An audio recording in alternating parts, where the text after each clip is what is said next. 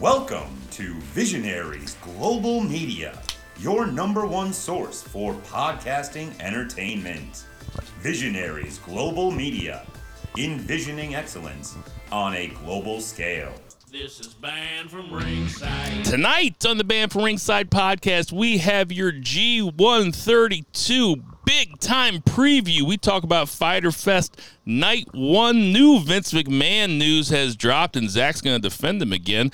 Dolph Ziggler closes out Raw in a very interesting way. That and a whole bunch more tonight on the Banned from Ringside podcast. Zach, you gonna defend that man? He always takes the side of the dude, the rich dudes. That's crazy. Ditch that 9 to 5. It's time to feel alive. Hello, Mark. So welcome to the Banned from Ringside podcast. As always, I'm your host, Bill Vagey, a.k.a. Cadillac Coupe de Bill. And sitting to my left, I might have already used that one. I don't remember. I don't know. That's still fucking funny. Sitting to my left, as always, we have Jason Cornelius Bell. What's going on, JCB? It's all good, baby. I'll allow the congregation to take a bit as they chuckle. Allow me to ask you to bow your heads as we read from the latest edition of the Banned from Ringside podcast, volume 265, chapter 3, verse 14. And the good smart saith, hashtag boo the heels. It's all good, baby. Listen, share, subscribe, repeat, the holy trinity of BFR. Great week of wrestling for me personally. I was off for my night job, so I caught up on a bunch of wrestling. Tokyo Joshi Pro Wrestling being the highlights. God damn, I love wrestling, dude. I just love fucking wrestling. Crowd was actually audible in Japan for the first time that I can remember. So that's a preview of what's hopefully to come from New Japan. So yeah, good time for me this week. And out there in Portland, Oregon, we have Two Beer Zach. What's going on, Two Beer? BFR Western. I'm just so mad that all of these people have to side with the victim. It is so unrealistic. No. Vince is going down. He's tossing the breath in Titanic. Yeah, it's all right. happening. Yeah, and, right. I'm just here with the popcorn. I'm Michael Jackson Thriller, baby. That is the earliest he's heating up we've ever had. Hello, Marks. We are coming at you from steamy St. Charles, Missouri. Man, ain't that bad. No, it ain't that bad. It's been. I think sweltering is worse than steamy. I said sweltering a couple weeks Last ago. week was sweltering. So I have a big day tomorrow at work, so I'm taking it easy. So I might be a little bit more under control. I'm not going to threaten the lives of any sitting senators. I'm not going to use any racially ambiguous or racially ambivalent language or anything like that. We're just going to have a nice, clean show. Beer, that's your cue. That means you got to pick it up a little bit more. You know, no more cum jokes, more dick jokes.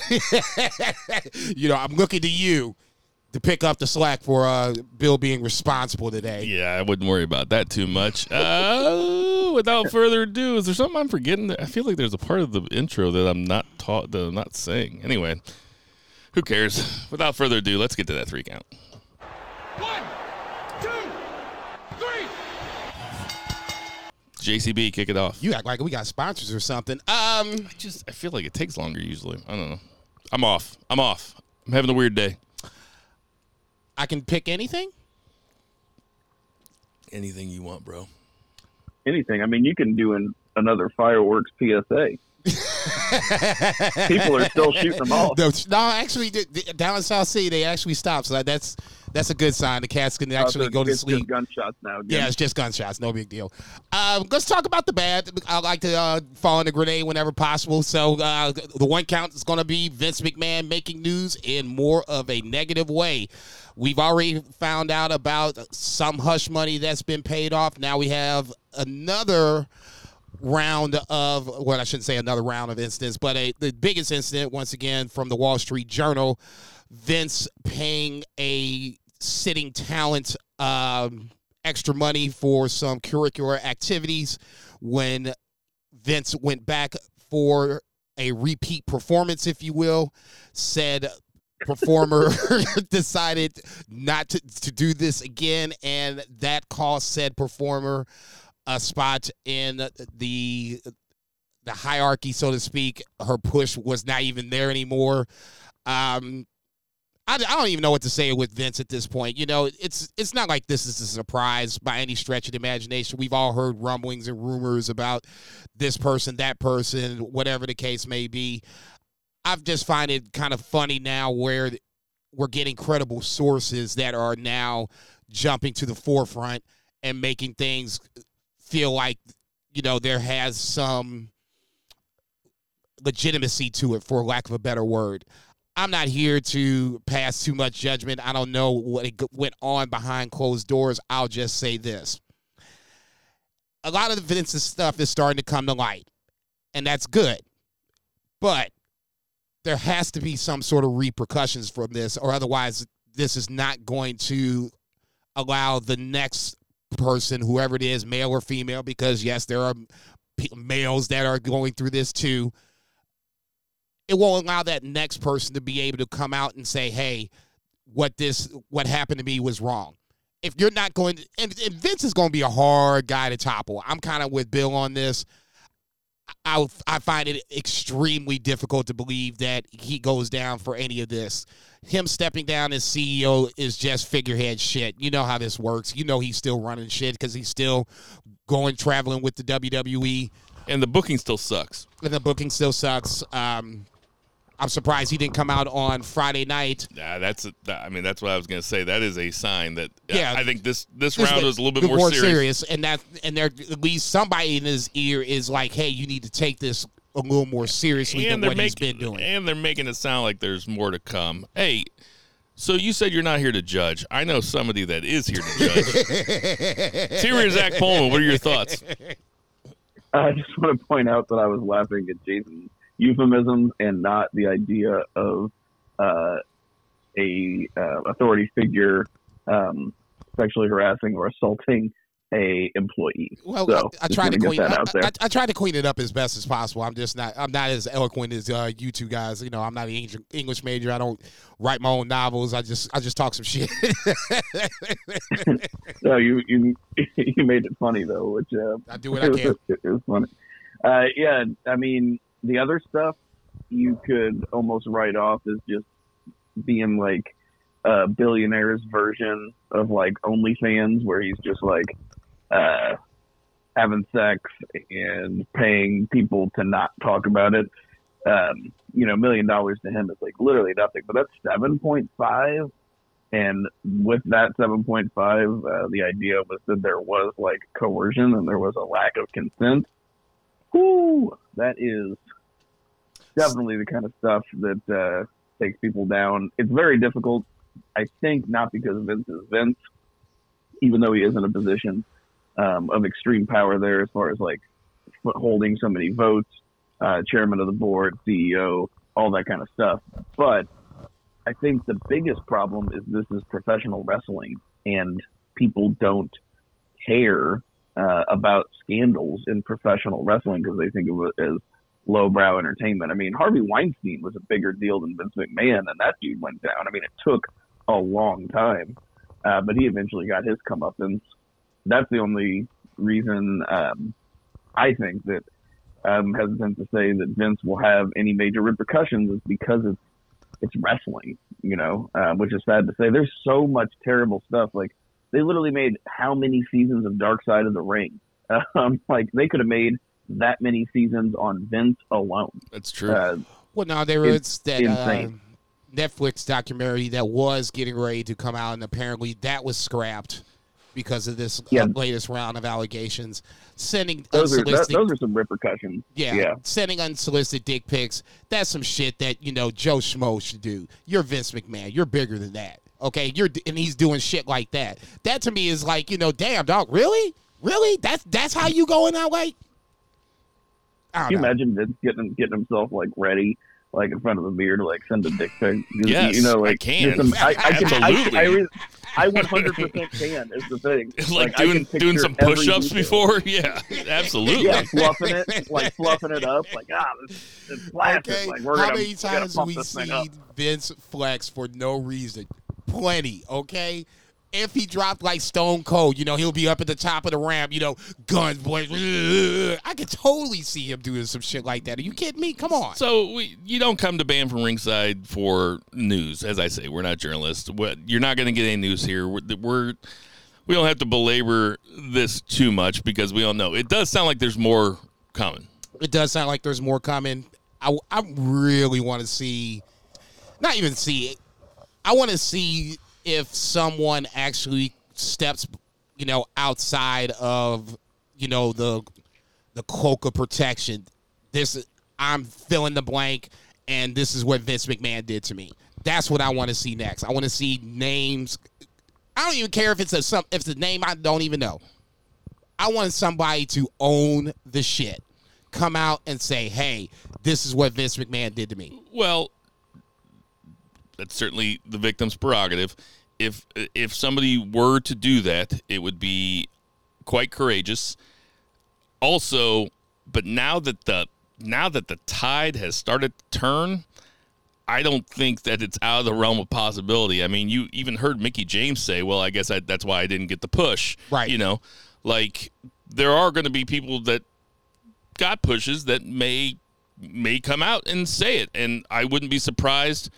That's what I want to see. I am, especially the ones that didn't get $1 million, and they're just like, I did this shit for free. Oh, it's actually it's really fucking sad. Gross. Yeah. Damn. I will say that when Zach shared this on Friends of BFR, I want to say it was Monday morning or Tuesday morning. I, for one, was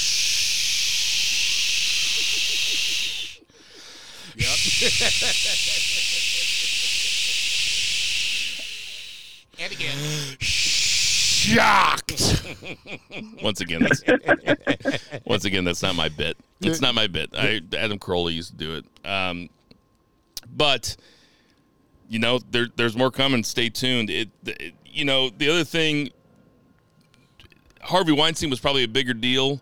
Harvey Weinstein doesn't have as much money, and I don't know if Miramax was publicly traded, but I know for a fact that WWE is, and I know for a fact that's actually the only reason this story came out. Like those Wall Street Journal dudes, like their whole thing is investigating publicly traded companies. Yeah, for shareholders. Yeah. They're not like sensationalist journalists. Like they're just doing this. No, this is a news story to them for somebody that's in charge of a $1 billion company, probably multi-billion. I don't know.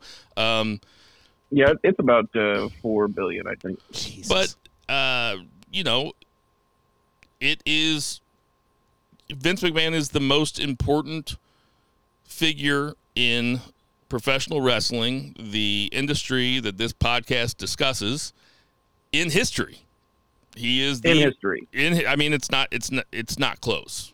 God, that just nope. And it is not even close. And this should rock the industry. At least it's going to rock WWE, who is the behemoth within the industry. So, yeah. I just wish I would like to hear. I know that they won't and they can't. I would just like to hear more from talent. They can't say anything, right? But stuff's gonna start coming out, like Bill said. It's gonna be like a snowball effect, and that there's people that are wrestling right now that are just disgusted. Like, you think Big E's sitting there, dude, this dude is so, he seems like such a good person. I'm sure there's people that are just ashamed to be connected to that. Even if they knew that there was shady stuff in the past, for all this stuff to come up, it's got to make you feel just gross. I worked for a company that had a total sleazeball in it, and I felt terrible. Even I didn't even associate with this dude, and this dude got, rightfully accused, and it just was gross just being even associated with that. I just can't imagine how. And that they're doing company rah-rah shit. They're doing well, they added really it together, which is disgusting. I mean, it's so disgusting that they add together to the then, now, forever. It's nah, I'm not together with you. Mm-mm. That's the way some of these people should be saying. is that I'm not together with you. That guy that Zach is talking about, man, fuck that guy straight to fucking hell. I'm not even going to say his name, but I know exactly who he's talking about, and he is a motherfucker, and I fucking hate him. John Cena reportedly. No, it's not John Cena. I know. Zach never worked with him. Right. He's about to say, John Cena did what? John Cena reportedly, supposedly pulled out of SummerSlam because of this. The Rock's involvement in WrestleMania might be in question because of this latest Vince round of allegations. So, I mean... those dudes are smart to not... Well, you don't... Yeah, I mean... absolutely. They have the most to lose. Yeah, if you're The Rock or if you're John Cena and you're aspiring to be The Rock, the last thing you want to do is be involved in some negative bullshit you don't have to be involved in. Rock is even on a bigger level. Black Adam, I'm sure, is getting ready to come out here in a little bit. The last thing he needs on the red carpet is to be asked about Vince McMahon. I don't want to talk about that shit. Is Black Adam like some guy from the Indies or something? Yeah, he's that black version of The Undertaker. The good, I mean, luckily, even if Rock drops out of WrestleMania, they can always fall back on Roman Brock. You know, why not? It seemed to work the first 7 times. You can always just have another one. I will say before we move on, I know Bill probably will move us on. Good quarterback that he is.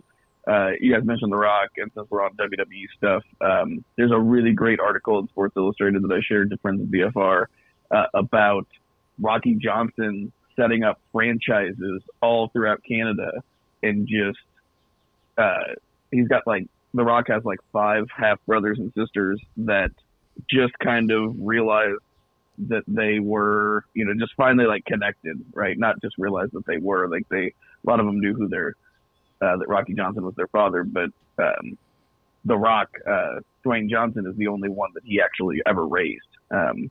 So it is a crazy article. It's a total roller coaster.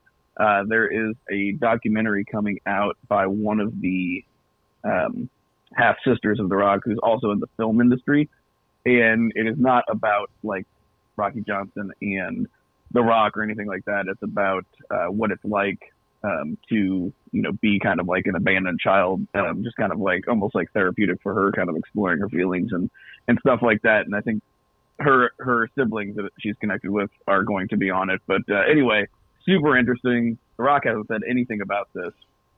No comment from him, but there's 5 or 6, and there could be more. These are just the 5 or 6 that have actually come out and said yeah, Rocky Johnson's my dad. The headline of that article: Bloodline adds 5 new members. You ain't shit. Oh, welcome to the Usos. Let's move on to that 2 count. 1, 2, 3. 2 here. What's the 2 count? 2 count. We had the first night of Fyter Fest. So Fyter Fest is now a 2-week special Dynamite as they kind of do these specialty shows. Rampage too, because there's going to be some spillover in the Rampage tomorrow and then on the following Friday as well. Gotcha. But yeah, Fyter Fest originally was a Bleacher Report only pay-per-view that Kenny Omega put together with a gaming company. It was pretty interesting. And it was before Dynamite was even a thing. It was the only way to see AEW. There was that first Double or Nothing show, and then the next thing they did was Fyter Fest, and it was the only AEW that you could see. So, but they've transitioned, and now it's one of the special Dynamites. So the reason I say that and I introduce it like that is it was a pretty packed show. I think this was a really good Dynamite, all things considered. AEW was not match quality wise, but maybe kind of booking, disorientation wise, it's been a little frenetic, let's say, for the past couple months. Tony buys ROH. They then do a joint pay-per-view with New Japan just a few weeks after they do one of the biggest shows of the year for their company. So I feel as much as maybe they're letting things breathe about as much as like an auto asphyxiation erotica person. Like they're breathing like just enough, just to get you there, but not too much. You still live? Okay, cool, perfect. Yeah. We opened with a TNT Championship match: Wardlow versus Orange Cassidy. Super interesting match. Very. You kind of expect Wardlow to run over guys, but you can't have him run over Orange Cassidy. Orange Cassidy is one of the biggest stars in the company. And, they had a pretty long match. Wardlow sold quite a bit for Orange. And even though I don't think anybody thought that Orange was going to beat Wardlow in the end, the crowd really got into this, of course, because they really like both guys.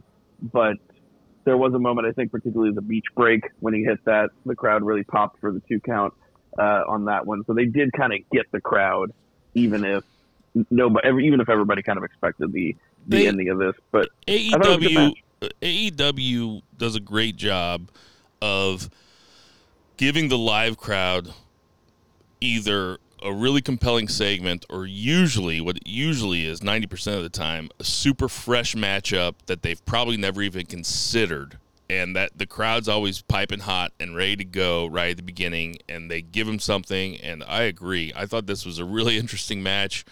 I was curious to see how it played out.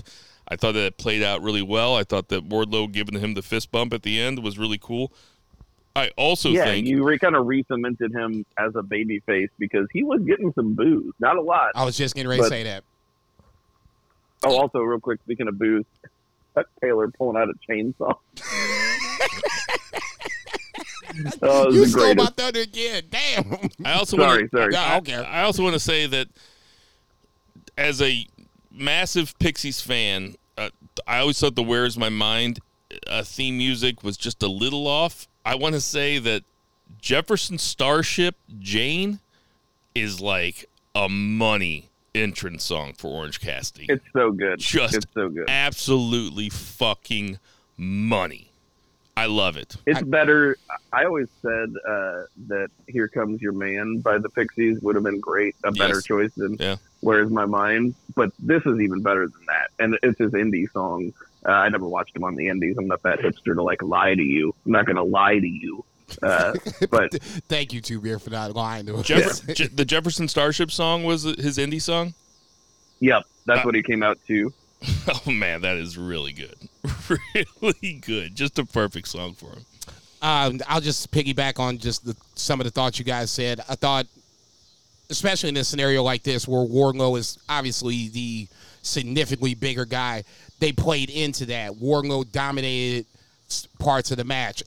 Orange Cassidy had to fight from underneath, so that gave him that underdog, babyface appeal that he kind of already has to begin with, more so in this case. The second thing I wanted to say is kind of what you were talking about. We're talking about fresh matchups. You don't see babyface versus babyface. You don't see heel versus heel. AEW does a really good job. In this scenario, they did a really good job of doing babyface versus babyface because you got two of the most over guys in the company right now facing off for the title. Okay, you don't usually get that, and especially you don't get that when it's two on the same side. I thought they really played into the fact that Wardlow, as the bigger guy, kind of needed to be a little heelish. It wasn't like he was cheating or anything like that. I mean, if anybody was cheating, it was the best friends. Like Two Beer said, next thing you know, they were talking about, we're going to cheat. And they're bringing out fucking chainsaws. I'm like, damn, dog. Okay, there's cheating and then there's death. Okay, we got to draw the line and figure out which side of the line we're going to stay on. Drew McIntyre's using a sword all the time. You guys remember Chainsaw Charlie? I do. The worst gimmick that Terry Funk ever did. Terry Funk, like you could argue Terry Funk is like the greatest wrestler to ever live, and I will probably disagree just because I think there's better, but I also won't not agree with you because he's that good. Dude's so 70 good. Still doing but Chainsaw shit. Charlie was the worst. It was a bad Texas Chainsaw Massacre takeoff. I'm sorry, another side here, but anytime Terry Funk is brought up on this podcast, I have to do the obligatory remind everybody that when Sam Elliott and Terry Funk are getting ready to fight in Roadhouse, and Terry Funk calls Sam Elliott dad, that they're the exact same age. All right, go ahead, Jason. No, that was it. I'm done. I was going to say that was the two things I wanted to touch on. All right, what's next, Zach? That's good. All right, moving on. We have Chris Jericho and Eddie Kingston promos hyping up the match for next week, which I think will be the main event of Fyter Fest Night 2. So TNT asked for a gimmick match to go along with Shark Week. So they obliged, and I really think this is probably the best thing that you can come up with. Like, because we're going to get a blow off to this Jericho and Kingston thing. We're going to have a barbed wire everywhere match. It's going to be bloody. It's going to be awesome because both these guys are awesome. But really just, a couple of promos. Jericho got more TV time. Kingston was not happy with that in his promo. I do love that. I love the realism that Eddie and Moxley bring with their promos. They're 100% real. Like, it doesn't feel like they're playing a character. It doesn't feel like they're anything but what they are. And either they just are, which is awesome, or they're just that good to where you just can't tell, which is even awesomer. And both are phenomenal. Every segment with Britt Baker and her little faction feels like Shark Week themed to me, but the fuck? I don't even know where that came from. I was going to say in the waters. I was going to agree with you. Jesus Christ. You don't know the joke about Shark Week? No. About when women spend too much time together and they all start menstruating at the same time, and so that blood in the water. Okay, it's called Shark Week because they're all menstruating at the same time. That's a goddamn shame, man. Y'all fucked up. That's some fucked up shit. Jokes are always better when you have to explain them. Yeah, totally. Sorry, I'm out of the loop. I apologize. I'm just going to piggyback on what Zach said. When Eddie cut his promo, and don't get me wrong, Jericho did his thing. The Painmaker's coming for next week. Okay, great. Fantastic. Check. Eddie's is just totally different. He made me believe that he was pissed off at Jericho. You fucked up my Ruby, and now I'm going to have to fuck you up. There is going to be so much bloodshed next week. He made me believe that he was pissed off at Tony Khan. He was like, so he gets this 5 minutes? Yeah. And okay, fine. Yeah. I mean, Eddie Kingston he's a gem. He's a treasure. It's the little stuff like that. And I don't know if Eddie Kingston's ever going to be world champion. He needs to at least be mid-card champion at some point. I would like to see him be world champion at some point. I do like that Jericho came out by himself. He did not need the Jericho Appreciation Society for this particular promo, for something that feels this personal. Yeah, it's clearly a blood feud, and it will be, coming next week. Leave the comedy act back there. For sure. I was reading something where I wish I could remember the wrestler, but they were just essentially saying, like, Eddie Kingston really kind of is what you see. They're like, when I would pick this dude up for shows, he would just be standing on the curb smoking a cigarette with his wrestling boots in his hand. Like, that's all he would bring. Like, he would just change his shoes before he got in the ring. It's just so awesome. That's a good segue. Real quick, Kingston had a phenomenal match with Konosuke Takeshita, who is like my new favorite wrestler. I am so in love. I love Konosuke Takeshita as much as he loves Cinnabon, and that's a lot.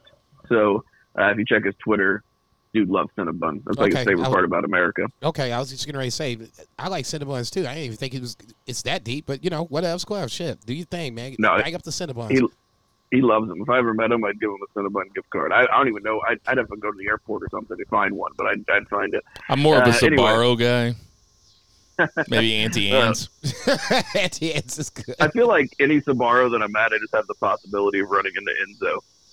Ugh, hard pass. You made me stop watching 205, motherfucker. Oh, shit. But yeah, they had a fantastic match, and Kingston went over 2 spinning back fists, like literally falls down because Takeshita hit him with a flying knee and like falls down and lands on him for the pin. But they did some like Jumbo Saruta, Misawa spots at the beginning, which is one of the most memorable All Japan matches like of all time. It was super fun callback. Like I love that. But anyway, so Takeshita is facing Moxley. This is a highlight of the show for me. Absolutely love this match. These guys went out there and absolutely killed it. Takeshita is such a superstar. I wanted him to win so bad. The crowd wanted him to win I was getting ready so to say, bad. Moxley was getting a little boost here too. Truth be told. Dude, totally. I mean, like, he did, like, we were talking about, like, oh, man, only Hiroshi Tanahashi can get Jon Moxley booed. Shit. Guess what? Takeshita did the same shit 2 weeks later. Like, I'm that's sitting how watching good this it. guy is. I'm watching it. I'm hearing. I'm on the recliner. I'm watching this shit. Smoking or whatever, and I'm like, are they booing Mox? So I rewound it and then turned it up again. I'm like, it's real faint, but it's still enough to where I'm like, damn, they booing Mox again. That's crazy. When he hit that frog splash, everybody thought that it was over, and they were not happy that it wasn't. And, I mean, they still cheered when Moxley tapped him out, but it was a definitely, like, split crowd. And, I mean, for my money, I'd had Takeshita go over, especially because it was a non-title match. Just make the kid. I mean, he's everything. I think, like, he could be the next Tanahashi. I was thinking about that on the way over here today, and I was getting a little discouraged because I didn't think he was going to win because Tony Khan came out, I guess it was either yesterday or he came on Busted Open yesterday afternoon in some form or fashion. He tweeted and then reinstated it on Busted Open, where he was basically saying that if Takeshita won, that he would get a AEW World Title chance. So I was like, okay, it at least makes it, with some stakes on the line. I'm totally cool with that. But I still didn't think he would win, okay? Now, the part about him, getting over, going over versus going over, whatever the case may be, I was getting a little discouraged because every time I see him, at least the last couple of times, Eddie Kingston, L, Moxley, L, both make sense, especially Moxley. You're not good, as much as I want to see it, it's just probably not going to happen. I have to remind myself this is basically like his excursion. So he's not going to win the way I think he should win, or maybe the way I want him to win, okay? I want to go back and watch him in DDT. That's probably the more actual representation of what he is. Okay, he's probably not getting signed to AEW. I kind of don't want him to get signed with AEW. Like I said, this roster's loaded, even with guys out. It's still a loaded-ass roster. I'm just not sure where he would fit. The fact that this forbidden door is already open, you got New Japan in the mix. Maybe you can get Noah in the mix, DDT in the mix, and then work it where it's like, a rotating, Times Square door. It's not just an open and closed door. It's just rotating guys in and out. Ultimately, Kenny has great DDT connections. Right. And also, Thunder Rosa was just on Tokyo Joshi, which is the same company. So, Lord have mercy. That was a good-ass match. But, yeah, ultimately, I loved it. It gave me Wheeler Yuta Moxley vibes. It wasn't as intense as that match, because that made Wheeler Yuta who he is right now. But it kind of made me start to think about, this looks familiar. This looks like Wheeler Yuta versus Moxley. It was a good match. Don't get me wrong. Like I said, I'm just trying not to get discouraged because I want to see him take down somebody big in AEW before he leaves, but probably not going to happen. Right on, yeah, I agree. Luchasaurus and Christian Cage come out, so Christian's got a new turtleneck, but the same old act. Hey, look, Christian Cage has stepped up to the plate, okay? In MJF's absence, he has been the heat magnet of AEW. And he did it again. He's like, just like Jungle Boy, young Brian. He's like, you too had a dad, And I was like, oh shit, here we go. Barry's Brian Pillman, never a world champion. He's like, I think he would be happy that I'm speaking for him right now, which is so he did say ridiculous. He didn't exactly bear him. He said, I think that he was average at best. Yeah. Motherfucker. I was like, God damn, dog, you just gonna disrespect that man like that? That's crazy. Yeah, I did think it was funny that he said that Griff looked like Jungle Boy, which in that picture he totally did. Oh, yeah. Well, they put jungle stuff behind him, right? That was that was Christian. But obviously, to set Luchasaurus off, which leads us into the match. I don't have a problem with that. I mean, is it a stretch? Maybe, but it accomplished the goal of just having Luchasaurus just go the fuck off. And that's what you want at this point because Luchasaurus is now Christian Cage's heavy. Mm-hmm. Yep. So, yeah, we got more of that. Pretty simple, squashing those dudes. Fine. They're both young. They got potential, but it's, totally fine for them. I'm happy that Luchasaurus is a monster. It's good. Caneosaurus is what I call him now. Lucha Kane. Because he's got I was about to say, I fire like Lucha Kane better, yeah. Well, he's Christian's heavy. I call him Tyson Tomkosaurus. Zach might not have been watching at that point, but Christian used to have a heavy big guy named Tyson Tomko. I was trying to parse that out. I'm like, I don't think I was around for that one. No. Speaking of stuff I wasn't around for, I was not around for Jake Hager and Claudio Castagnoli or Cesaro being a team. They were a team in WWE, though, right? The Real Americans. Yeah, with the Real Americans. With Zeb Coulter, a.k.a. Dutch Mantel, people, as their manager, in his little scooter. That's a gimmick I thought could have got over and didn't never get over. What are you talking? No, they were over. They were tag champs for a long time. Were they? Oh yeah. Man, okay. God damn! Now I gotta look it up. Make sure I'm right. Go ahead, Tubular. Yeah, so I was not around for that. I know they have history. They had a good promo exchange last week, and they had a really good match. I thought this was excellent. They're both bigger dudes than what you normally see in AEW, and they had a really fun big guy match. Not a big heavy guy match, but they both have power. Not the Big E big guys slapping meat match, but it was more of a hybrid. But they're both powerhouses. Yeah, for sure. And where you can see Jake Hager doing a Hager bomb, or Claudio jumping off the middle rope and doing a corkscrew elbow. That's shit cruiserweights, junior heavyweights, whatever you want to call them. That's the shit that they do. These are legitimate 250, 260 guys, and they're doing the things that little guys are doing. That's what I thought was a good part of that match. I knew that Cardio was going to win, but I wanted to see how this one unfolded. It didn't disappoint. Yeah, and I thought it was just initially I was just oh, Jake Hager, okay. I actually haven't even seen him wrestle a whole lot, one-on-one in singles matches. And it ended up being a fantastic opponent for him. So this was a unexpected delight. For sure. I was getting ready to say I'm just keeping my fingers crossed for Claudio. I expected it. I'm just gonna say I expected it. I expected Claudio, and I'm not gonna try to pronounce his last name. I don't think anybody is pronouncing. That's not how they say it, but okay. they all say it differently than each other though too. I don't know, man. That's right. However JR says it is probably the way. You ain't shit. Leave my man alone. He's down to an hour it's between shows. You just bring him out for big matches now. Damn, we just phasing my boy on out the box. No, he's doing the last hour of Dynamite so that he does the whole show of Rampage, and he was never on Rampage before, so he's still doing 2 hours, but just 1 hour of Dynamite. I saw a little thing with him, just a blurb from his podcast, which can be good depending on the guest.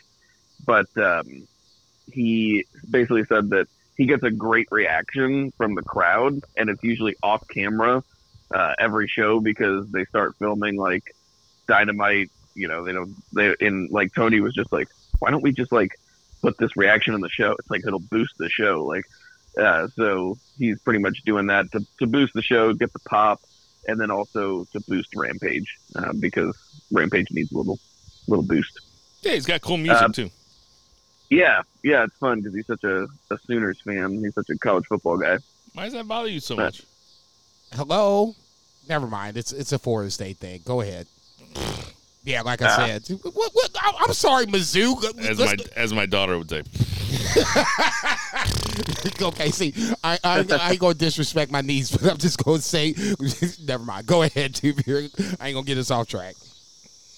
We had Anna Jay versus Serena Deeb, which was okay. There were some spots that weren't great, but they did give Anna Jay a lot, especially she got that choke on her a couple times where the crowd kind of got into it at the end thinking Anna Jay might choke Serena Deeb out, but of course she did not. So ended like you would expect it to. And then Mercedes Martinez came out because they did like a beatdown afterwards. So we're going to get, and she's the ROH champion, so we're going to get Serena Deeb versus Mercedes Martinez at Death Before Dishonor. So this pay-per-view looks pretty good. Like, I'm not spending $50 on it. Probably won't even spend $30 on it. If it was on Honor Club, I'd sign up for Honor Club. Like, they still, like, we're like a week and a half away from this thing, and I don't even know how to watch it. They got to get their ROH shit together. Like, I know it's a lot to do, but maybe don't do a show if I don't know how to watch it. If I'm not mistaken, I'm pretty sure it's going to be on Fight TV. That's where ROH was before they closed their doors. They did a weekly show on Fight TV, and I'm pretty sure you can see the replays of their pay-per-view. So I would go to Fight TV first. Secondly, just a match with Anna Jay versus Serena Deeb. I'll echo my niece Edna May. Okay, look. It's not a knock against Serena Deeb. This is more against Anna Jay than anything else, okay? She just needs to stick with Dark and Dark Elevation for a little bit. She's green, and it came out a couple of times in this match. The fact that, she had her finisher on finishing submission on the first time and there wasn't a crowd reaction was not necessarily a good sign. The second time when she took her down to the mat, that's when the crowd got into it. Ultimately, this just sets up Serena Deeb versus Mercedes Martinez on the 26th. I don't even think you needed the match to do that. That match, Serena Deeb versus Mercedes Martinez, is basically set. I don't think you need to have this match to set up or continue the storyline, better choice of words, for that title match on the 26th. Jonathan Gresham went heel on Dark. I thought that was very interesting. We didn't talk about Rampage. That. Oh, yeah, I'm sorry, on Rampage. I got nothing to say about Anna Jay versus Serena Deeb. Yeah, no need. So we also had we had a segment, with the baddies in the back, which is a little funny. Stokely Hathaway, yeah. It was pretty good. Okay, that was funny. Stokely Hathaway's funny. Sorry, man. I'm a little slow to come up sometimes. Terrible. I had I went on a work retreat whenever I was working for a beer distributor back home, and we went to Chicago, and one of the dudes just immediately downloaded Bumble, which is a dating app, and he handed me his phone, and he's like, "Hey, I got it right here." He's like, "Will you just I don't know, swiping right? Is that where you swiping right is good? Swiping left is bad." Yeah. He's like, "Just swipe right." He's like, "Just keep swiping right." He's like, "Just swipe right." And I was like, "What?" He's like, "Yeah." He's like, "Chum in the waters, bro." Like, he was just swiping right on everything in a 50-mile radius, hoping that he would get hits because we were in town for 2 days. And he definitely did not. I shared a hotel room with him. He wasn't there the whole time. So. What a life. What a fucking life for single people. What's the name of this app? No, I'm joking. Go ahead. Yeah. Grinder. Which is fine. Not there's anything wrong with that. Nothing whatsoever. Nothing whatsoever. Just I said I was going to be calm and PC, and now I'm making period jokes and making fun of gay people. I was getting ready to say, just not my bag, baby. I'm like, Jason loves the ladies. Terrible. It's terrible. I'm terrible. You are. You even smoked weed. No. All I've had is a natural light. That's the problem. I mean, that's the juice of prejudice. Oh, shit. But three-way dance for the AEW World Tag Team Championship. This was pretty good, as you would expect it to be. Dampened a little bit. Matt Jackson got a stinger. There's like a vertical suplex spot, which was not even like a spot, like a crazy spot, and you could tell he was kind of taking it easy, and they were taking it easy with him. But there was a lot of fun spots in this match, and really the big story is Swerve Strickland and Keith Lee win the AEW tag team titles, which I was not expecting at all. I feel like this whole thing we're leading up to Young Bucks and FTR for all the gold, and then now suddenly Young Bucks do not have any gold, and they did not lose the match though. I forget who got pinned. I don't know if it was Ricky Starks or Powerhouse Hobbs, but it was one of those dudes. So, I mean, this was an interesting development. I mean, definitely Starks the got crowd pinned. right on. So yeah, it was pretty wild, and I mean, Swerve Strickland and Keith Lee are a great tag team, and they could be great champions. But I feel like the money match is FTR versus the Young Bucks. So either Young Bucks get these back, or FTR beats, Swerve and Keith Lee. I feel, I just feel like the money matches those guys for all this gold. Like, I really want to see this match, and I feel like a lot of people do too. I don't know what you guys think about it. I was very surprised at the outcome of this match. I enjoyed the hell out of this match. It's a Bill Vegas special, triple threat. Both show. It was also the Young Bucks know how to have a match with almost no downtime, and there was almost no downtime in this. I mean, it was chaos from front to back. I think my favorite spot was when Swerve Strickland used Keith Lee as a springboard to do a backflip onto three guys.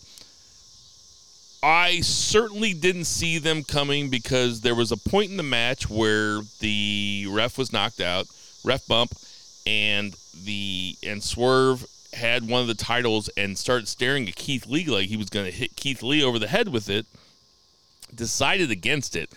And right then I was like, well, they're the only team that won't win this.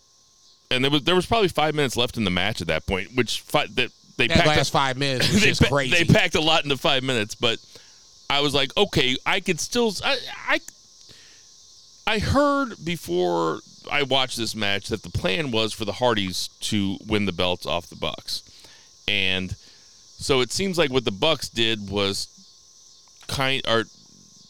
what was that, a triple threat too? That was supposed to be a triple threat. Yeah, and that's when Jeff got jammed up, so they took him off. Right, and I Bucks heard won it off of Jurassic and really Express. what the Bucks did was, they're the bosses, and they decided to be transitional champions, which makes sense because they obviously have plans for FTR that don't involve FTR versus the Bucks. So now it looks like we're getting FTR versus, this. Well, they got the Briscoes first. Yeah, I was getting ready to say first things first.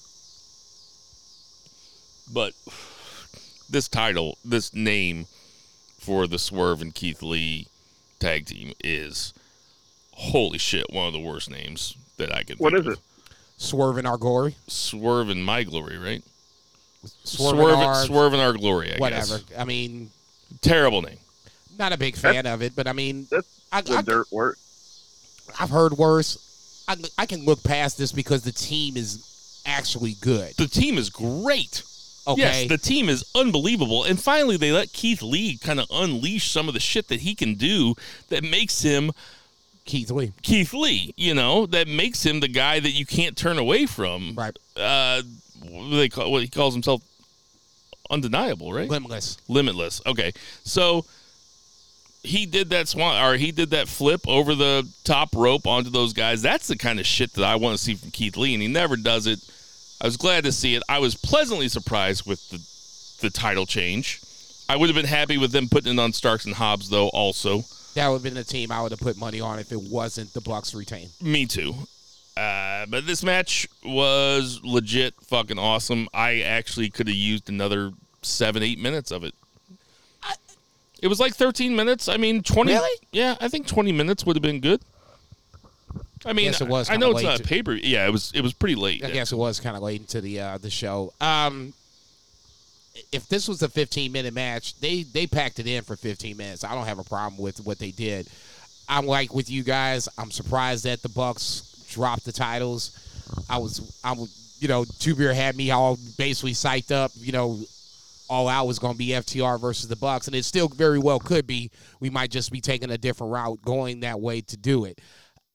For my money, I would like to see, Powerhouse Hobbs and Ricky Starks win it, but I don't have a problem with Keith Lee and Swerve Strickland winning it.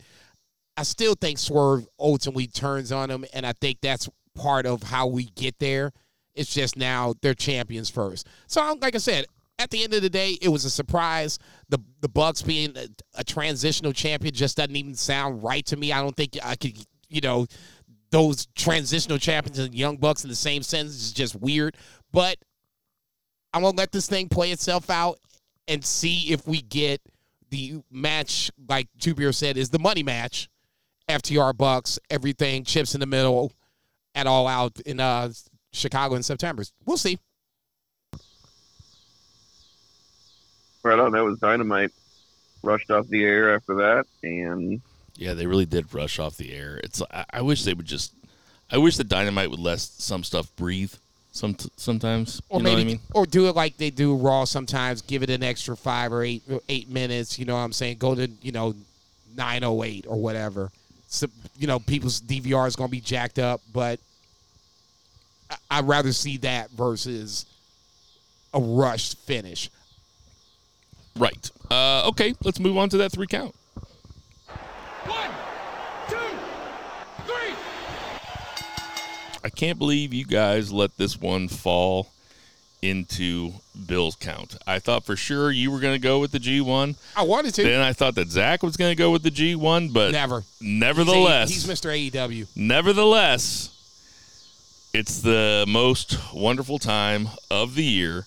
It's Bill's Super Bowl. It is, well, it's the true WrestleMania. It's what I say every year. It's the true WrestleMania. We have the G1 that starts on July the 16th, which is 2 days away. So we will have 3 G1 nights to discuss next week. Oh, can't wait. Next week on the podcast. So we're gonna break this down a little bit, boys. But the first thing that I'm gonna ask you guys, I think this is my 4th G1 watching, and so I think it's probably your 4th G1 watching, right? I think we all watched the first ones together and been watching them since. Yeah. So 4th or 5th. The traditional format is 2 blocks of 10, 20 wrestlers, 2 blocks of 10. Each block is a round robin. The winners face off in the finals. This year, it's a little different. It is 4 blocks of 7, so there are 28 wrestlers. Now, we'll go through the blocks here in a minute, and I'm going to ask for a pick as we go along, and I'm going to mark down the picks just so that we have it, okay? Right. But the first thing that I'm going to ask you guys is, are you a fan? Because it used to be there'd be 5 tournament matches a night. Now everybody fights every night. This is a long month for everybody involved. But it used to be there were 5 matches a night. Each block has a match, right? Or each night is 1 block. A block would have one night. B block would be the next night. Thank you. A block, B block. It's the most concise way you could say it. I don't know why I was having a hard time with it. This time, night 1 is going to have a block A match, block B match, block C match, block D match. Are we a fan of this format? Jason, I'll ask you first. Because it changes it up. I'm more of a traditionalist kind of guy. The way that Well, you have such a history with it, the way 3 whole that years. it is the way that it was presented to me is usually the way I like it. In this scenario, it gives me pause to cause because now you're going to have a legitimate semifinal where it's 4 guys and then a final with 2 guys. I don't have a problem with this just because I'm seeing more guys that weren't there before. Jonah, Tom Lawler, Juice Robinson was in but out. Kenta is back. So Lance Archer's coming back. So for me, I don't necessarily, it's getting the New Japan roster involved because obviously you got guys coming in and out, but then the guys that are there, I think you can spread them out more. You can get more Gaijins into the tournament. I don't necessarily have a problem with it. Zach, what do you think? I don't have any problems with it. A couple bonuses that I like about it are the guys are not wrestling as many matches, so it's going to be less difficult on their bodies because they're only wrestling, 6 matches instead of 9. And also, losses mean more when there's only 7 participants per block. So those are some positive aspects if you're kind of poo-pooing the format. Well said. No, I like the losses mean more because now a first loss, it's going to be, a little bit of, water in the boat. A second loss could be catastrophic. If we did it the way with 2 blocks of 10, usually, 10 points is usually a good start. So that's 5 wins. Okay. So you're losing maybe 2 or 3 matches. A third match is not the end of the world. The fourth match is usually, if you lose that fourth match, that's where you're out. A third match is probably where you're out at this point because, like Tubier said, it's not as many people in the block, so you don't have a chance to make up a Yano loss because somebody's going to lose the Yano. They ain't got no business losing the Yano, so you're going to have to be able to make that up in some form or fashion. So in that scenario, I have to agree with Tubier. I really like the fact that it's the 4 blocks of 7 versus the 2 blocks of 10. Well, here's the thing here's the counter to that. Now, I totally get what you're saying, that loss means more. I'll also say that if you run through your block, like historically, you can be like, there's only so many people that have gone through undefeated. But if somebody goes through undefeated this time, like there's one guy in particular that I think is going to go undefeated. I agree, too. That it doesn't mean as much because he only had 6 matches. The other thing is... You talking about Yano? The other thing is, hell no. The other thing is you have a guy like Jonah, who I think is fighting on the 3rd night and doesn't fight another tournament match for another 6 nights or something like that. Like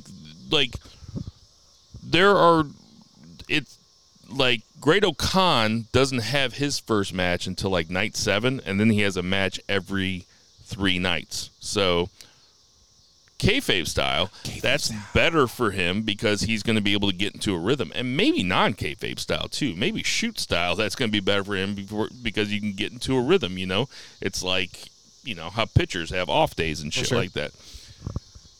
That being said, I do like the idea of having semifinals and a final. And I also like the idea of having more guys in it.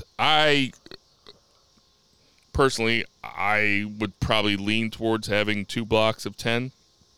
Because I want to see more of a round robin. I want to see everybody fight everybody. The D block has 3 Bullet Club guys. It's Yujiro, Juice, and El Phantasmo. And A block only has 1 Bullet Club guy, Bad Luck Fale. There are tons of stories that can be told there. Now, those 3 Bullet Club guys are probably not the most. They don't have the most juice.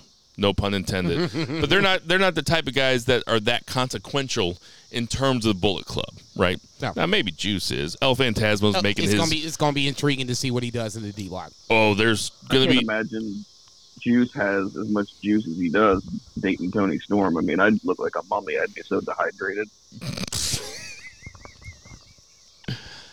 Let's go through these blocks. We're going to go through block by block. Okay.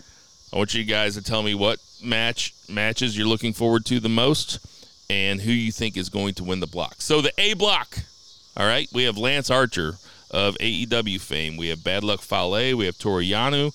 Fuck Yano. Sorry, I had to say it. Jeff Cobb, Jonah, Tom Lawler, and Kazuchika Okada. Kazuchika Okada, and I'm going to go first because I have to go take a pee, but Kazuchika Okada and Jeff Cobb is night 1. That is the main event in night one. Now, you have to think that those are the two favorites. Okada is clearly the favorite. It's hard to bet against Okada in that one. Jeff Cobb, it would be, if you were a betting man, the guy that you would bet on second. That is a match that I'm looking very much forward to, and I'm going to be staying. I haven't been on Twitter in 2 days. Look at Staying you. completely off it. I've only been on Facebook once in the last 2 days.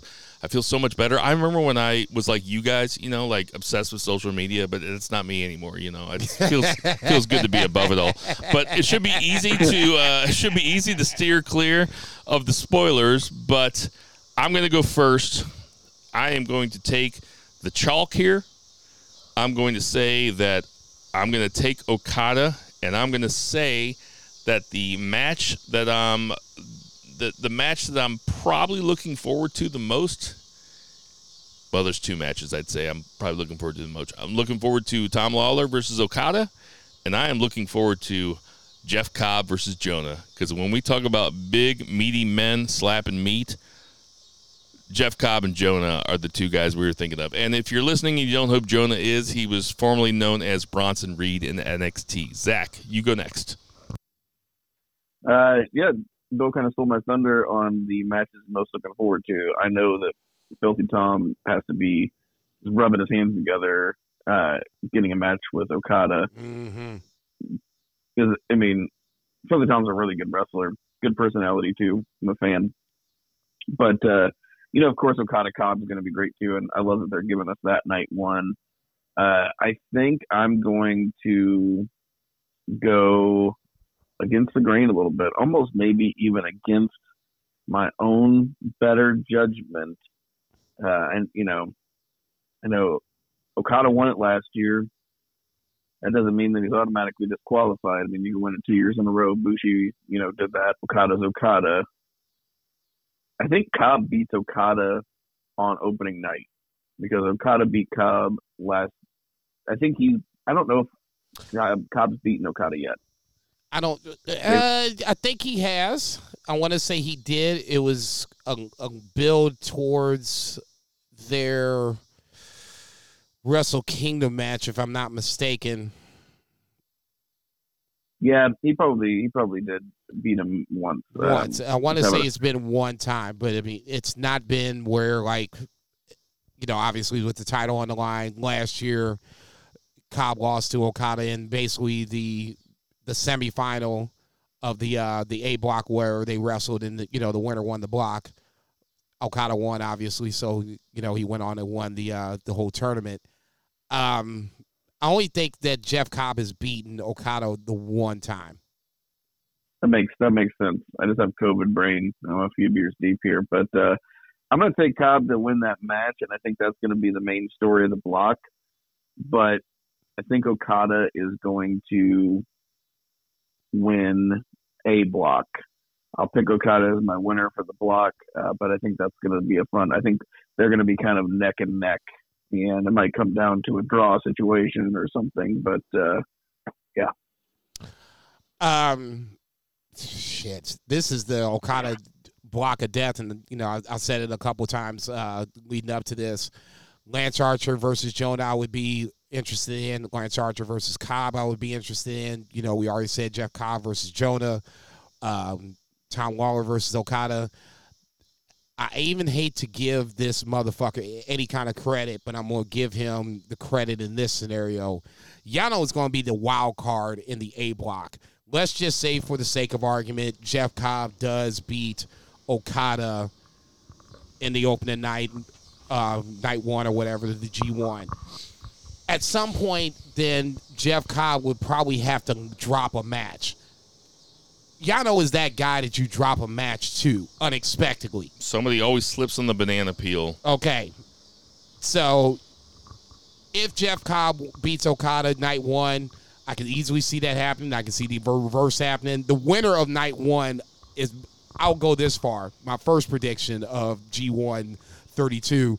The winner of night one loses to Yano eventually, whenever they meet. I like that. Because now it evens them back up, and then you can kind of go from there. But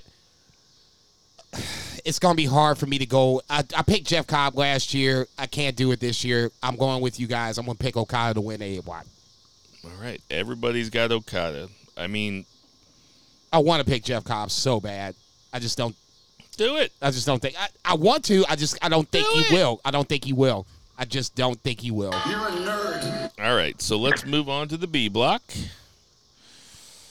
All right. So the B block is Jay White, Tama Tonga, Tomohiro Ishii, Taichi, Great-O-Khan, Chase Owens, and Sanada.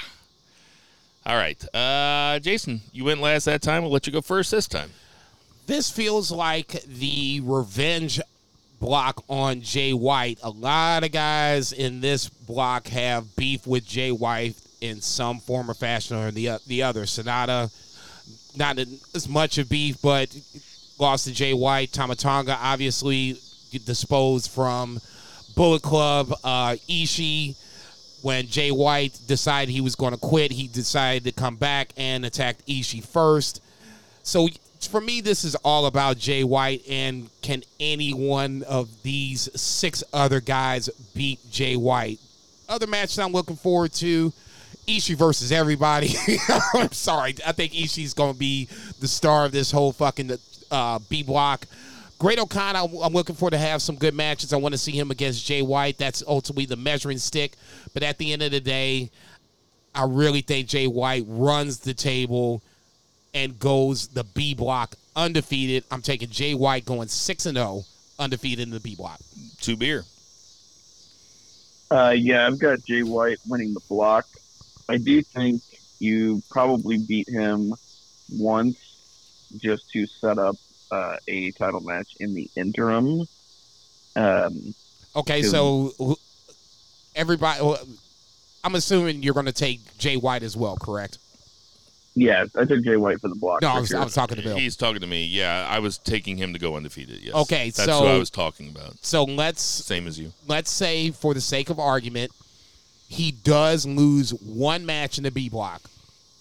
Zach, go first. Who did he lose the one match to set up an interim title match?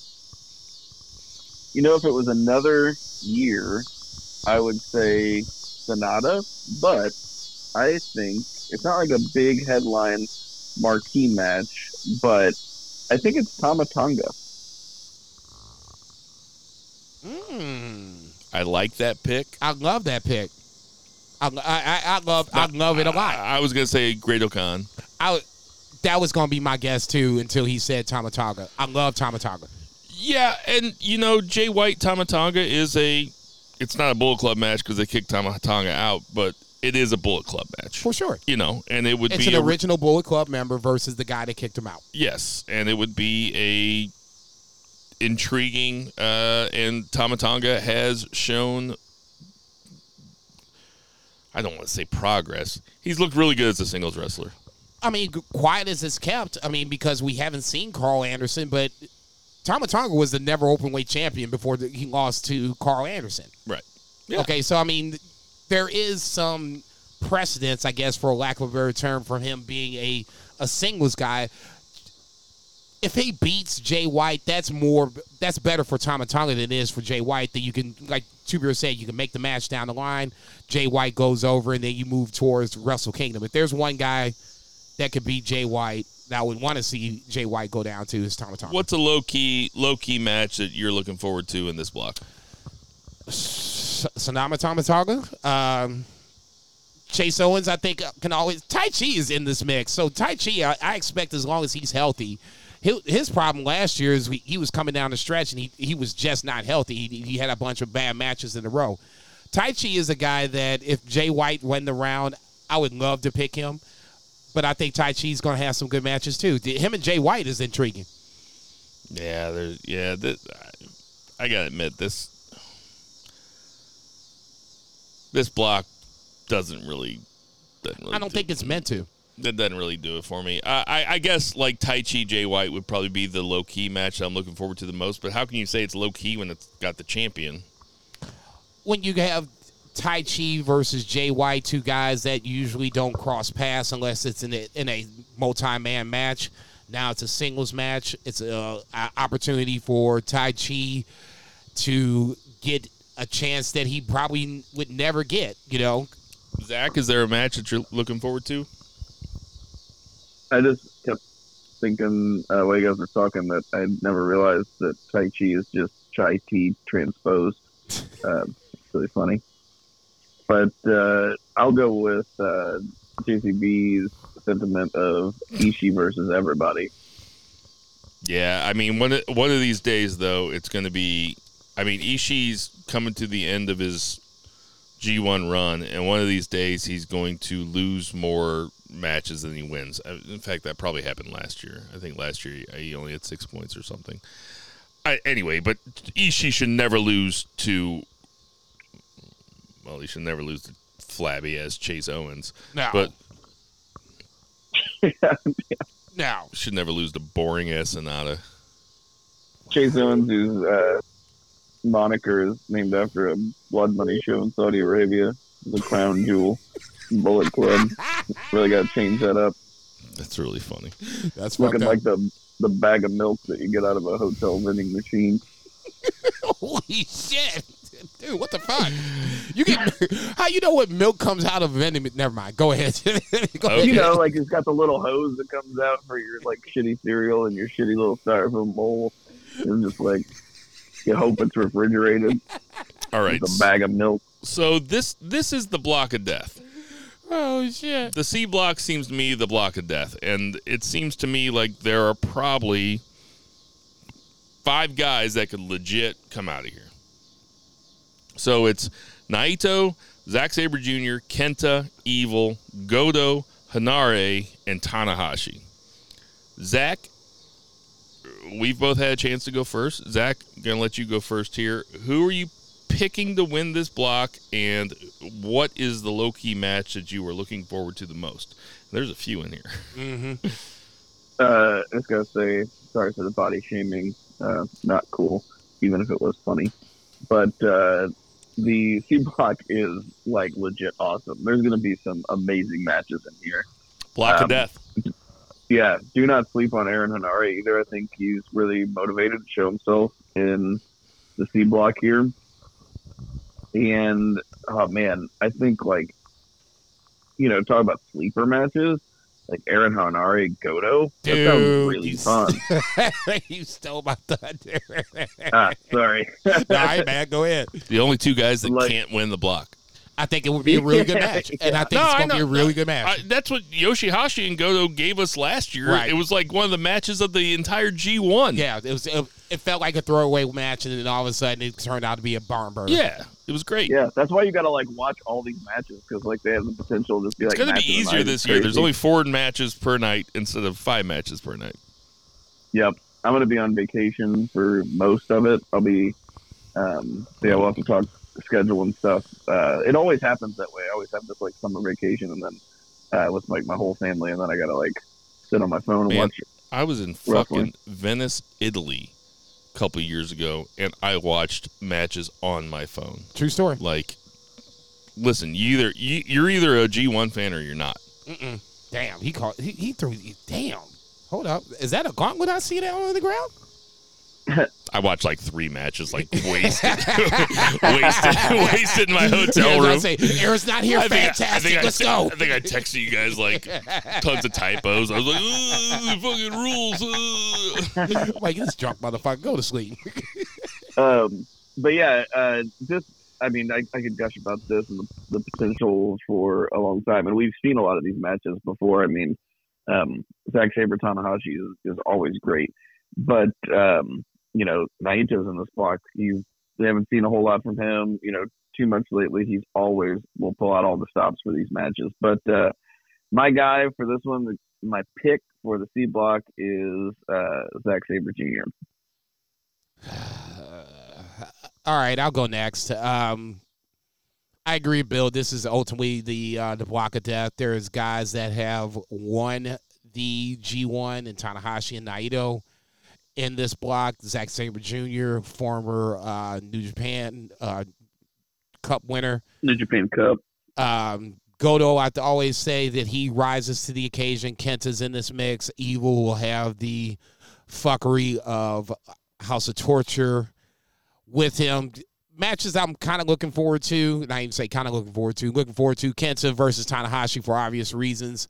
Naito versus Zack Sabre Jr. for obvious reasons. You said Goto, Henare. Anything but Evil is, an Evil match I can do without. I actually did say you want to watch all the matches. You can skip the Evil matches. Kenta. Yeah, I was getting ready letting you know.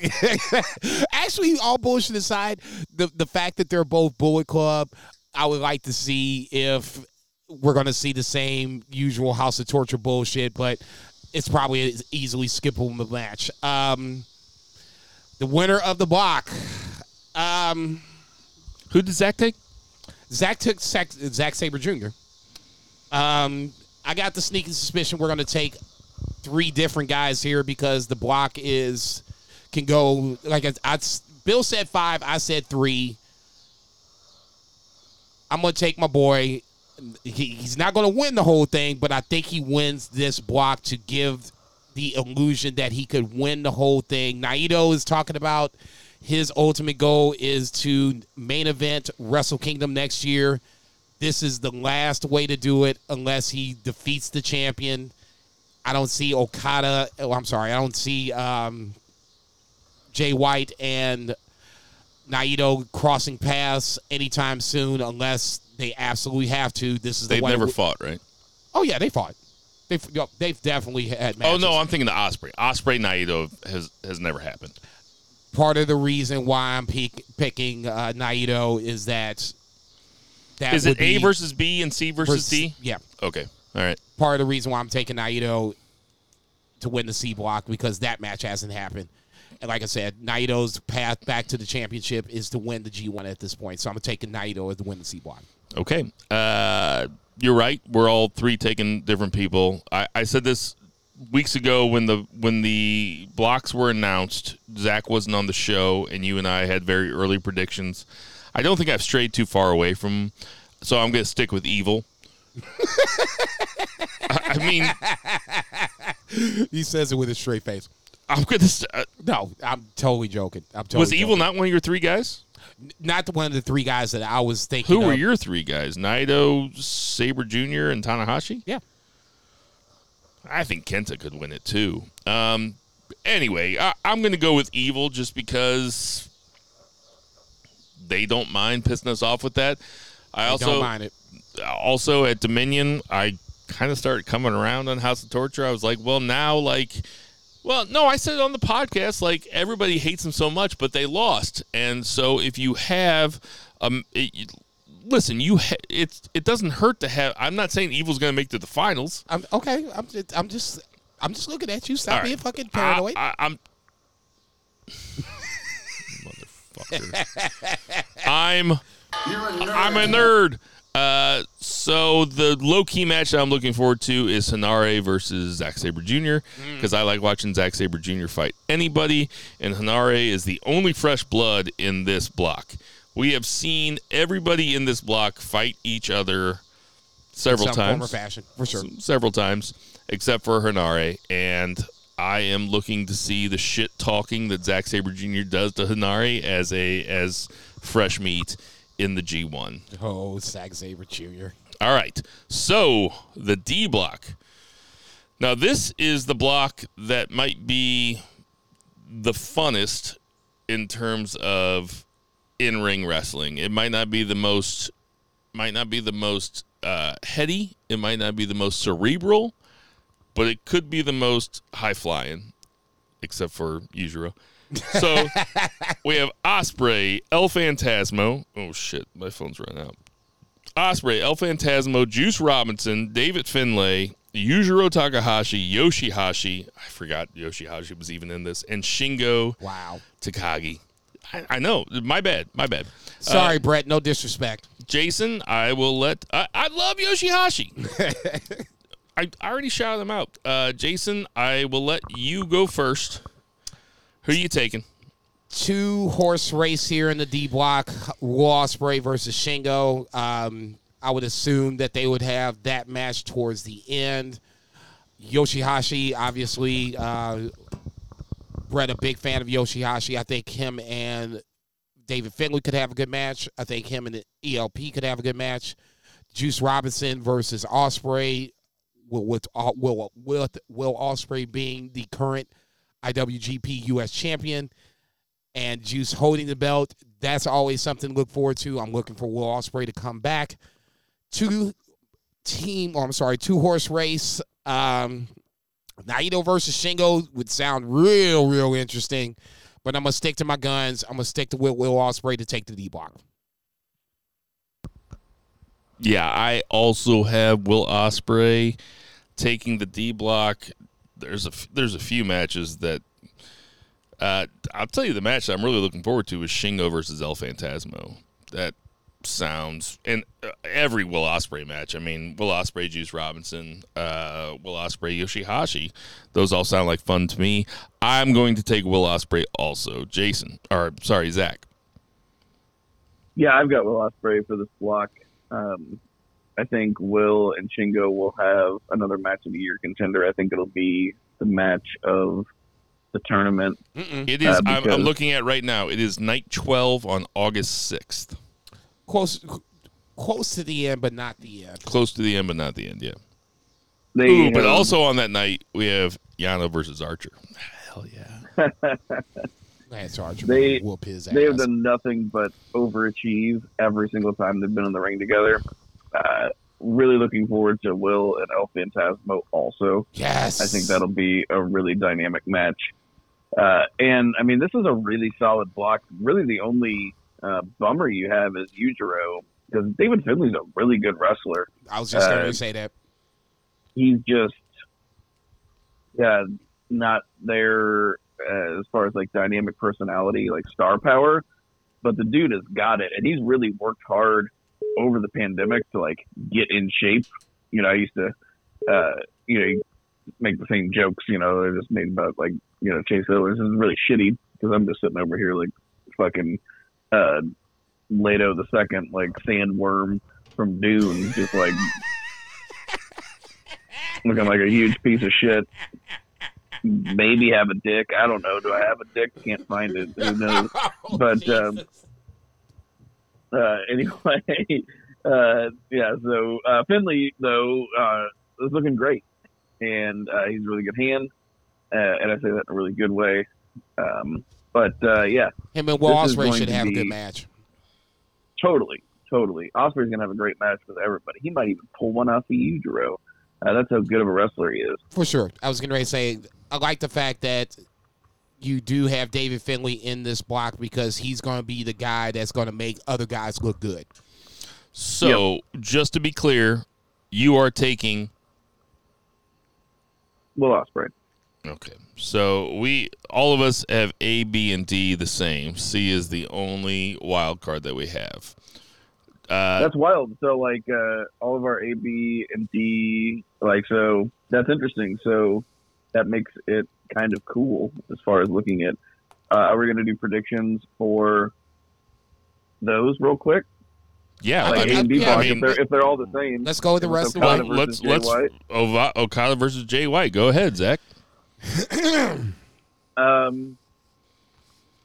I would go Jay White.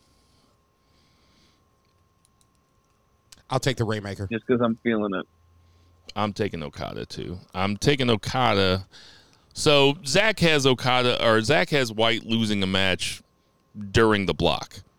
Jason and I don't. No. I have Okada beating White in the semifinal. Yes. So then that would be his loss. Right. Yeah, that makes total sense. Right. They should let us book the territory. Okay, so this is where it gets interesting. I have Evil versus Will Ospreay. I'm not going to take Evil. I'm taking Will Ospreay. So I have Okada versus Will Ospreay in the finals. Jason. Well, hang on. You have Naito versus Will Ospreay. Jesus Christ. God damn it. I'm going to take Naito. Yeah, I'm going to take him. Yep. So you're setting up with Okada, Naito. Again, final. And I'll take Well, we haven't said that part yet. Okay, fair enough. And Zack Sabre Jr. versus Will Ospreay. Man, Zack Sabre Pullman has Zack Sabre Jr. 3 guys in. God, what a fucking racist, man. Jesus Christ. So you have Zack Sabre Jr. versus Will Ospreay. We're doing that, American expansionism. It's manifest destiny. Ain't this a bitch? Have you ever seen The Last Samurai with Tom Cruise? You ever seen Amistad? Yes. I have. I say that. I actually haven't. You ever seen Pain and Gain with Mark Wahlberg and The Rock? That movie fucking rules, man. Did I talk about this last week? Holy shit. That movie is fucking great. All right, Zach. Let that man make this pick. You ever watch Sleepers and get a boner? Okay, that might be the worst joke I've ever said on this podcast. I should turn your mic down. That's a true story, man. That's a true story. That shit is Sleepers. Oh, I thought you meant about the boner.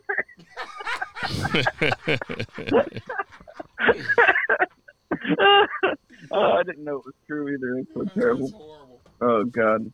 I have Will Ospreay beating Zack Sabre in a fantastic match, and I also have Will Ospreay going all the way. I think he's going to win the G1. All right. So I also have Will Ospreay going all the way. Jason's the only one that doesn't have Will Ospreay in the finals. Okada Naito, who you going? The reason why I don't have Will Ospreay in the final is because it keeps with the because he's fighting Naito. No, it keeps with the fucking continuing mark. It continues, you called me a mark before the show. You mark. You called me a mark. Storyline of Will Ospreay getting fucked over by New Japan all the time. Now that being said, I'm taking Okada to win over Naito to win the G1. How about that? Okay. Like I did something great. I'm like, yeah. All right. So Zach and I have Will Ospreay winning the G1. Jason, just fucking chalk. He picked Duke. And okay. So I'm going to ask one more question because I saw Chris Samsa ask this question, or I think Chris Samsa asked this question on Twitter. A couple days ago when I was still on it because I'm not on it anymore. Look, I wasn't going to call you out, but I was thinking about it. 2 days now, 48 hours. Haven't been on Twitter. Look at you. I feel great. I feel like $100. Who is the guy? So if they were laying out betting lines for who would win the G1. So say Okada is 4-1, say Jay White's 4-1, say Zack Sabre Jr. is 8-1, say Great O'Khan is 14-1. Who is the guy with the least amount of odds, the worst odds, that you would just put a tiny bit of money on? To win the whole thing? To win the whole thing. Like, who is the surprise guy that you would kind of put I kind of just gave away the ghost there. Mine would be Great O'Khan. Like, I would put a little bit of money on Great O'Khan to win the whole thing, even though I don't think that he will, obviously, because I didn't pick him. But I could see, like, a shocker with Great O'Khan. Jeez. The company is clearly behind him, is my reasoning for him. For sure. No question about it. He's, like, saving chicks out of burning buildings and stuff. Right. His Instagram's on point, by the way. I wouldn't know. I'm not on social media. This motherfucker here. It's just him and a bunch of strippers all the time. It's yeah, great. right. God bless him. Jonah would be the guy that would be the biggest surprise because he would have to come out the A block. Who? Jonah would be the big. To me, I would think he's like. I think Jonah's going to have a good tournament. And it wouldn't be the end all, the be all. I would be stunned if he won the whole thing, but. He's going to be a big guy that's going to have to wrestle Lance Archer, Cobb, Fale. Tom Lawler would give him some problems. Okada is Okada.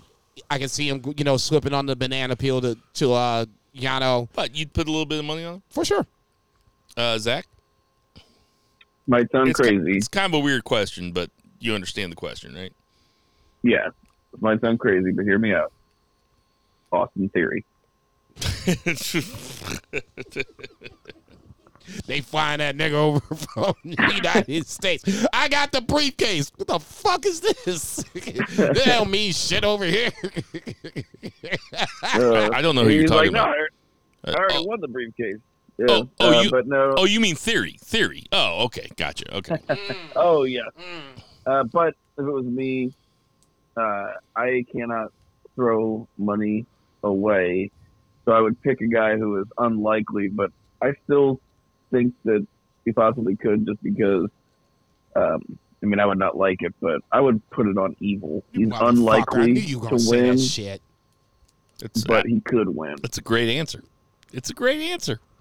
All right, guys, that was fun. I am looking forward to G1. I am looking forward to discussing a month full of G1 with my G1 boys here on the BFR I was podcast. Say, it's going to be the bullshit at the 1 count, AEW 2 count, G1 3 count from starting this point next week for the next month. I am very much looking forward to it. That's going to do it for our 3 count. 1, 2, 3.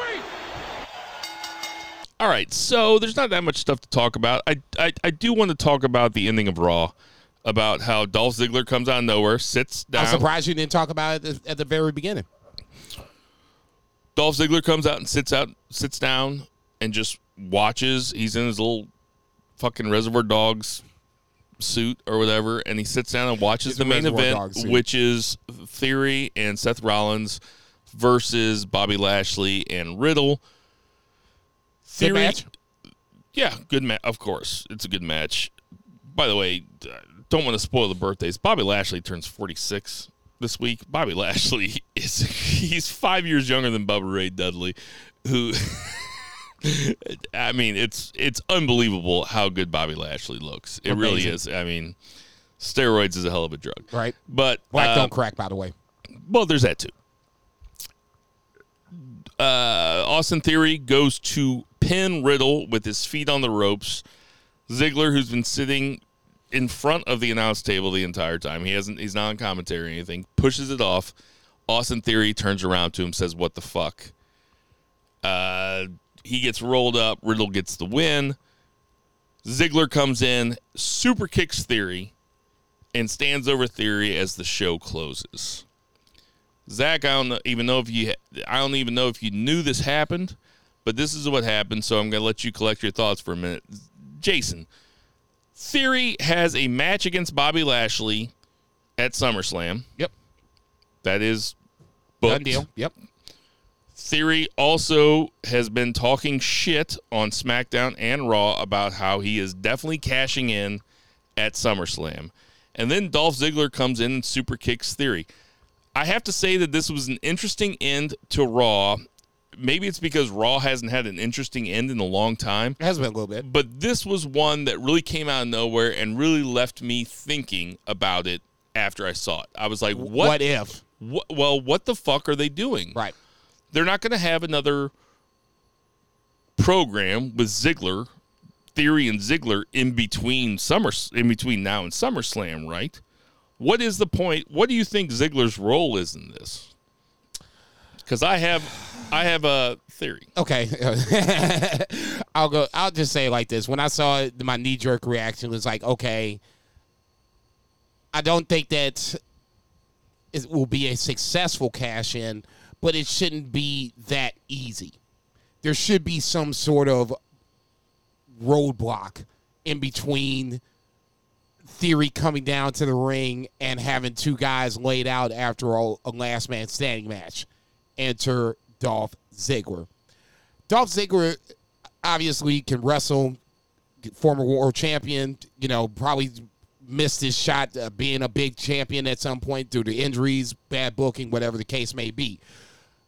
The bottom line to me in this one, when he went down to NXT, and I kind of rolled my eyes on that, you said it right then. It's to help to get Braun Breaker over.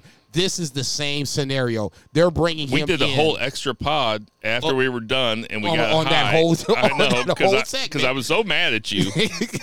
Okay. I was like, record it. This is the same thing. I don't necessarily like the fact that Theory I shouldn't say that. I like the fact that Theory has it. I don't like the fact that Theory can just walk down to the ring after the smoke clears and cash it in. It needs to be a little hoop jumping. Dolph Ziggler is the hoop jump. Somehow, some way,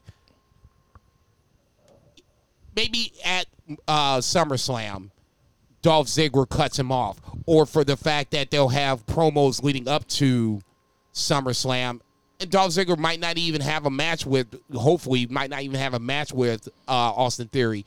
But when push comes to shove, that's when you see Dolph Ziggler cut Austin Theory off. You know, at least make him battle for the chance to win or to cash it in to win the WWE Championship. That's just my thought. It could easily go left. It could easily be absolutely nothing. Dolph Ziggler rides off with Austin Theory, and they could be tag team partners again. I could see that too, because that's WWE. My knee-jerk reaction is the fact that Dolph Ziggler's there to make Austin Theory have to work to cash in the title. Zach? I mean, I think they'll probably just have a match at SummerSlam. I mean, it's 2 weeks away. Dude, I know Austin Theory already has a match. How many matches is Austin Theory going to have to wrestle? What's he wrestling at SummerSlam? He's wrestling Bobby Lashley for the rematch for the U.S. title. Oh, he keeps talking about how he's going to. He's keeps talking about how he's going to walk out of SummerSlam with 3 belts: the U.S., the Universal, and the World. Yeah. Okay. So that makes sense. Can I present an alternate theory? Please do, because I got nothing. That seems, now that you said that sounds absolutely ridiculous. That's why this ending of Raw was so interesting to me, and I was watching it live. And I woke up the next day and I was like, why would they have Dolph Ziggler do that? You woke up the next day thinking about WWE? You better than me. That shit goes like 30, 45 minutes afterwards. I'm done. Well, they haven't had anything interesting happen in a long time. I'm telling you, that is, to me. You're really a Dolph Ziggler mark, huh? This is what I think happens. Answer, yes. I think, shit, man. I got some shit going on. I gotta get off the phone. I have to get off the podcast here in a little bit. Right. I think that I was like, well, you could easily have Dolph Ziggler and Austin Theory have some sort of. Dolph Ziggler could say, "I was just like you. I was young. I won the Money in the Bank, and it never had." And Austin Theory can be like, "Yeah, it never happened for you," and Dolph Ziggler can be like, "Yeah, it never happened for me." No, he now cashed it in on Alberto. Why don't I show you how it never happened for me? And then you have Dolph Ziggler be Austin Theory's manager, like his tough love manager. And then you have Dolph Ziggler as Austin Theory's manager. I would agree with just that. Just like Mr. Perfect was Ric Flair's manager. Ric Flair's manager. I would agree with that. If Dolph never cashed in successfully, I would totally agree with that. That's, but I mean, they're not going to have a feud, right? It's a coin flip. It's legitimately a coin flip. Do you like that though? No, I like it.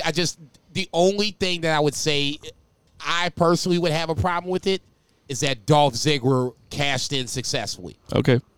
That's not tough love. If he was like Damian Sandow, that didn't cash in and was like, okay, Baron Corbin, this is the things I did wrong. Now let's not do those things so you can cash in, successfully. At that point, I'm all for it. All right. The only other thing I want to talk about is that did you guys watch the Max Dupree model segment?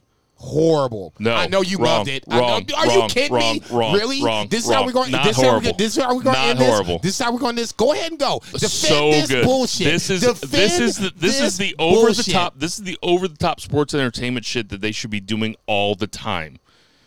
Horrible. With Mace and Mansoor, and he calls them Mace and Mansoore, and they're doing the tennis collection. Zach, did you see this? Hell no. He was the smartest motherfucker of the bunch. He didn't. He didn't God. waste your time. It's so I will good. answer for you, Zach. It's so good. It's so bad. No, don't let this motherfucker. It's right to censor good. Right to censor good. Mind you, this is the same guy that was talking about how NXT was so great, and then they broke up the tag team champions Tuesday. No, I didn't say right. I didn't say NXT was so great. I said NXT is. There are parts of it that's worth watching. Obviously, it's not. I didn't even watch it this week. Look at you. I haven't watched it in weeks. I watch it every once in a while because my wife works on Tuesday nights and because there's so many fucking commercials during Cardinal games. Anyway. Blame the Cardinals. Anyway, you guys have anything else? I got to make some phone calls after this. Nope, we're good. Everybody good? Everybody's good. All right. This is banned from ringside. All right, we got some birthdays this week. Double J. Jeff Jarrett. Double F. I saw the other Jeff Jarrett the other day. Oh, yeah. He's pissed at me because I didn't go to the Black Rebel Motorcycle Club show on Sunday night. How old do you think Jeff Jarrett is, the real one? I am X, so he has to be 7 years older than me, 53. 55. Bubba Ray Dudley is 51. Heath Slater, he's got kids. I hope he's doing okay. He's 39. He's still employed. Jesse, the Body Ventura, is 71. Boogeyman, who is now the head of Judgment Day, is 58. Bobby Lashley is 46. Unbelievable. That's ridiculous. He looks so spectacular. Excalibur is younger than me. He's 42. Just turned 42. Mojo Rawley. Hope that motherfucker's doing fine. Yeah, he's on TMZ Sports. Oh, he is? Yep. Oh, good. I just figured he was banging Rob Gronkowski shrapnel. He's 36. Al Snow is 59. Joey Mercury is 43. Mandy Rose is 31. Oh my God. Mandy Rose is 31. Karrion Kross is 37. Jinder Mahal is 36. And Adam Rose. You guys remember Adam Rose? Oh, yeah. He's 43. From NXT. Yeah. Super creepy hippie. Yeah. I liked it. Of course you did. Hey, everybody. We know there's tons of podcasts to listen to, so we appreciate you guys listening to ours. For Vice. Check. For Joey O'Farrell. Check. For Murray the Murray Man Murray. Check. For Patriot Pat. Check. For High Five Time on Wrestling Lord and Savior. For High Five Tom. Double check. For Shock City Studios. For Two Beer Zach Ballman. Double for check. Jason Cornelius. Single check. Support your local restaurants. Check. Support your local weed dealers. Double check. Black Lives Matter. Triple check. And boo the heels. Boo, bitch.